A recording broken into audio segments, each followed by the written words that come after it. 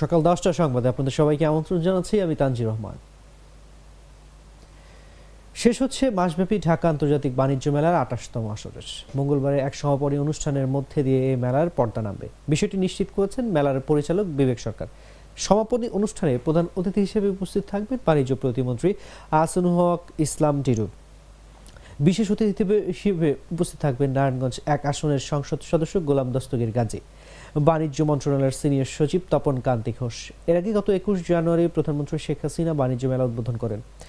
দেশীয় পণ্যের প্রচার প্রসার, বিপণন উৎপাদনের সহায়তার লক্ষ্যে বাণিজ্য মন্ত্রণালয় ও ইপিবির যৌথ উদ্যোগে 1995 থেকে 2020 সাল পর্যন্ত এই মেলা হতো শেরেবাংলা নগরে। কোভিড মহামারীর কারণে 2021 সালে মেলার আয়োজন করা সম্ভব হয়নি। এরপর মহামারীর বিধিনিষেধের মধ্যে 2022 সালে প্রথমবার মেলার আয়োজন করা হয় পূর্বাচলে বিবিসিএফসিতে। এবার তৃতীয়বারের মতো স্থায়ী ভেন্যু বাংলাদেশ চীন এক্সিবিশন সেন্টারে বাণিজ্য মেলা অনুষ্ঠিত হয়।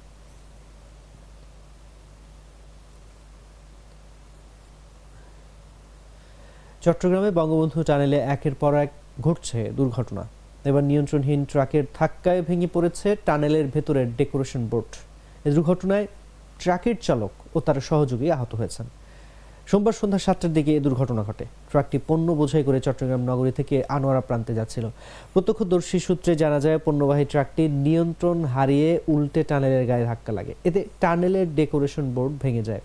এতে ট্রাকের সামনের অংশ দুমড়ে মুছে যায়। দুর্ঘটনায় ট্রাকটির চালক ও হেলপার গুরুতর আহত হন। পরে টানেলের নিরাপত্তা বিভাগের লোকজন আহত চালক ও হেলপারকে উদ্ধার করে চট্টগ্রাম মেডিকেল কলেজ হাসপাতালে নিয়ে যায়। এ ব্যাপারে বঙ্গবন্ধু টানেল প্রকল্পের সহকারী প্রকৌশলী তানভীর রিফা জানান, সোমবার সন্ধ্যায় একটি পণ্যবাহী ট্রাক নিয়ন্ত্রণ হারিয়ে উল্টে গিয়ে টানেলের গায়ে ধাক্কা দেয়। এতে টানেলের ডেকোরেশন বোর্ড ভেঙে যায়। এ সময় ট্রাকটি উদ্ধার ও জব্দ করা হয় বলে জানান তিনি।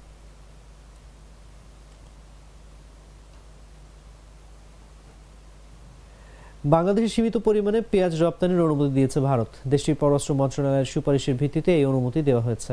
বাংলাদেশের সঙ্গে সঙ্গে শ্রীলঙ্কা, নেপাল, ভুটান, বাহরাইন এবং মরিশাসেও পেঁয়াজের রপ্তানির অনুমতি দিয়েছে মোদী সরকার। তবে পেঁয়াজ রপ্তানির উপর আরোপিত নিষেধাজ্ঞা সম্পূর্ণ প্রত্যাহার করে নেয়ার বিষয়ে এখন পর্যন্ত কোনো সিদ্ধান্ত নেয়নি নয়াদিল্লি।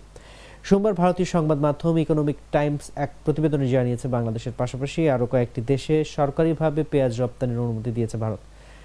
বিষয়টির সঙ্গে সংশ্লিষ্ট ভারতীয় একজন কর্মকর্তা জানিয়েছেন, দ্বিপক্ষীয় উদ্দেশ্যে এসব দেশে সীমিত পরিমাণে পেঁয়াজ রপ্তানির অনুমতি দেওয়া হয়েছে।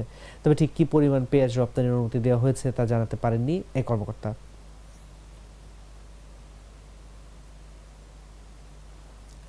রাজশাহী বিশ্ববিদ্যালয়ের নির্মাণাধীন ভবন ধসের ঘটনার 2 সপ্তাহ পরও তদন্ত প্রতিবেদন প্রকাশ না করায় অবস্থান কর্মসূচি পালন করেছেন শিক্ষক ও শিক্ষার্থীরা। সোমবার বিশ্ববিদ্যালয়ের শহীদ বুদ্ধিজীবী চত্বরের সামনে তারা এই কর্মসূচি পালন করেন। কর্মসূচিতে অর্থনীতি বিভাগের অধ্যাপক ফরিদুদ্দিন খান বলেন, বিশ্ববিদ্যালয়ের শিক্ষক শিক্ষার্থী সবার উচিত এ বিষয়ে প্রতিবাদ করা। বিশ্ববিদ্যালয়ে দুর্নীতি হবে আর আমরা তা সহ্য করব, এটা হতে পারে না। আমরা যখন এগিয়ে চলেছি তখন এই দুর্নীতি নামক কালসাপ আমাদের টেনে ধরেছে। আমাদের দাবি, অবিলম্বে এই তদন্ত কমিটির রিপোর্ট জাতির সামনে প্রকাশ করা হোক এবং দায়ীদের বিরুদ্ধে যথাযথ শাস্তি নিশ্চিত করা হোক।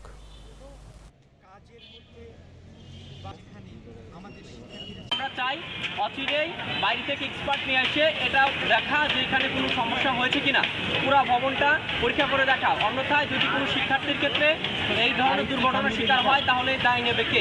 এর প্রশাসন এড়াতে পারবে না।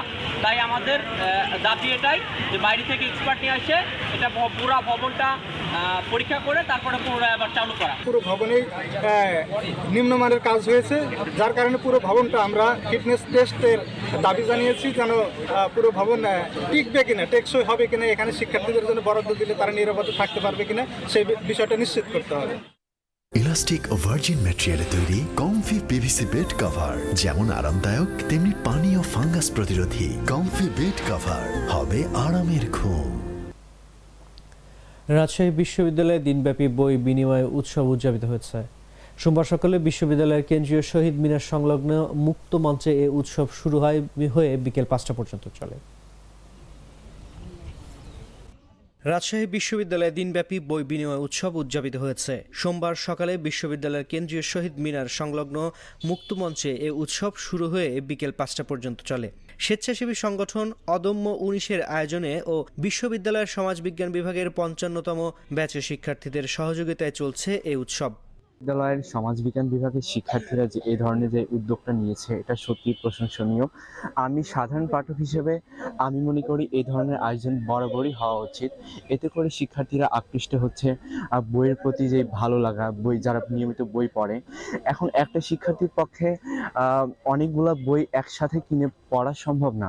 তারা কি হচ্ছে এই ধরনের আয়োজনের ফলে তারা যে ধরনের বই ইতিপূর্বে পড়ে শেষ করে ফেলেছেন এই ধরনের বই এখানে এনে আসলে ওই বইগুলা দিয়ে নতুন আরেকটি বই নিতে পারছে। বিশ্ববিদ্যালয়ের রাষ্ট্রবিজ্ঞান বিভাগের শিক্ষার্থী মোহাম্মদ আলী আজম বলেন, উদ্যোগটি আসলেই অসাধারণ। এই উদ্যোগের ফলে শিক্ষার্থীদের বই পড়ার প্রতি আগ্রহ বাড়বে। পঠিত বইগুলো দিয়ে অপঠিত বইগুলো নিয়ে পড়তে পারবেন শিক্ষার্থীরা। বই উৎসব, বই বিনিময় সিস্টেম সত্যি একটা প্রশংসনীয় উদ্যোগ। যে ভাই বা বোনেরা ওই উদ্যোগটা নিয়েছেন, আমি ওদেরকে সাধুবাদ জানাই এবং ওই উদ্যোগটা আমি মনে করি যে আমাদের ছাত্রদের মধ্যে ইতিবাচকভাবে কাজ করবে আমি মনে করি আর কি। বই নেওয়া হয়নি তো আমি বই দেখছি, অনেকগুলো বই, অনেকে ভালো ভালো বই আছে যেগুলোর মাধ্যমে আসলে আমাদের জ্ঞানে যে একটা পরিবৃদ্ধিটা করা সম্ভব আর কি আমি মনে করি। আয়োজক কমিটির এক সদস্য বলেন, একজন চাইলে আমাদের এখান থেকে 10 থেকে 20টা বইও পরিবর্তন করে নিয়ে যেতে পারেন। আয়োজনের মূল উদ্দেশ্যই হলো বর্তমান প্রজন্মকে সামাজিক যোগাযোগ মাধ্যমে আসক্ত থেকে বের করে বইমুখী করা। আয়োজনের যে উদ্দেশ্যটা হচ্ছে, আমরা তো বর্তমান যুগে সবাই ফেসবুক বা সোশ্যাল মিডিয়া নিয়ে আমরা খুব অ্যাডিক্টেড আর কি এখান থেকে। তো আমাদের এখানকার একটা মেইন উদ্দেশ্য হচ্ছে সবাই যেন একটু বইমুখী হয় আর কি। আর এখানে আমাদের বই বিনিময়ের ক্ষেত্রে এখানে কোনো পেমেন্টের বা অর্থের কোনো বিষয় নেই। এখানে হচ্ছে বইয়ের বিনিময়ে বই, যেন সবার মধ্যে একটু আগ্রহ জন্মায় বইয়ের প্রতি।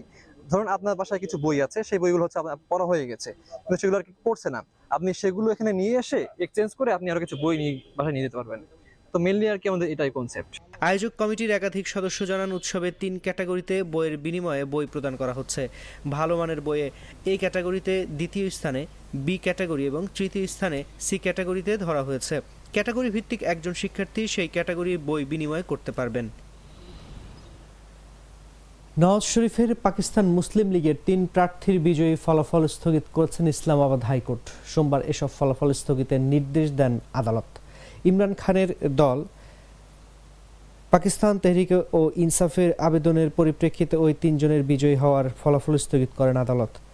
পাকিস্তানি সংবাদ মাধ্যম জিও নিউজ জানিয়েছে, সোমবার ইসলামাবাদ হাইকোর্টের বিচারক মিয়াগুল হাসান আওরঙ্গজেব ও বিচারক আরবাব মোহাম্মদ তাহিরকে নিয়ে গঠিত 2 সদস্যের বেঞ্চ এই নির্দেশ দেন। গত 8 ফেব্রুয়ারির নির্বাচনের পর জাতীয় পরিষদের 47 আসনে PMLN-এর তারিক ফজল চৌধুরী, এনে 46 আসনে আঞ্জুম আকিল ও এনে 46 আসনে রাজা খুররম নওয়াজকে বিজয়ী ঘোষণা করে নির্বাচন কমিশন। কিন্তু তাদের সবার বিরুদ্ধে কারচুপির অভিযোগ তোলে PTI।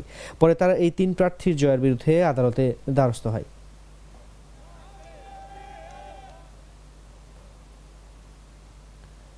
যুক্তরাষ্ট্র, যুক্তরাজ্য ও ইউরোপীয় ইউনিয়নভুক্ত 27 দেশের নাগরিকরা ভিসা ছাড়াই ওমরা করতে পারবেন। ওমরা পালন করার জন্য তাদেরকে আগে থেকে কোনো ভিসা নিতে হবে না। সোমবার সৌদি আরবের হজ ও ওমরা মন্ত্রণালয়ের বরাতে এসব তথ্য জানিয়েছে মধ্যপ্রাচ্য ভিত্তিক সংবাদ মাধ্যম গালফ নিউজ। এছাড়া এসব দেশের নাগরিকদের জন্য ভিসা অন অ্যারাইভাল প্রক্রিয়া আরও সহজ করার সিদ্ধান্ত নিয়েছে সৌদি সরকার। এমনকি তারা ভ্রমণের উদ্দেশ্যে এসেছেন নাকি ওমরা পালনের জন্য এসেছেন সে বিষয়টিও ধরা হবে না। এটি ভিসাধারীদের নিকটাত্মীয়দের ক্ষেত্রেও প্রযোজ্য হবে। সৌদি আরবের হজ ও ওমরা মন্ত্রণালয় জানিয়েছে, ওমরা প্রক্রিয়া সহজ, উন্নত মানের সেবা সহ সৌদির সাংস্কৃতিক ও ধর্মীয় অভিজ্ঞতা নিশ্চিত করার জন্য সৌদির ভিশন 2030-এর অংশ হিসেবে এই উদ্যোগ নেওয়া হয়েছে। মন্ত্রণালয় আরও জানিয়েছে, হজের জন্য যোগ্য ব্যক্তিরা সহজেই নুসুক অ্যাপের মাধ্যমে তাদের ওমরা পালনের পরিকল্পনা সাজাতে পারবেন। চাইলে সব দেশের নাগরিকরা সৌদিতে পৌঁছেই ওমরা করতে পারবেন।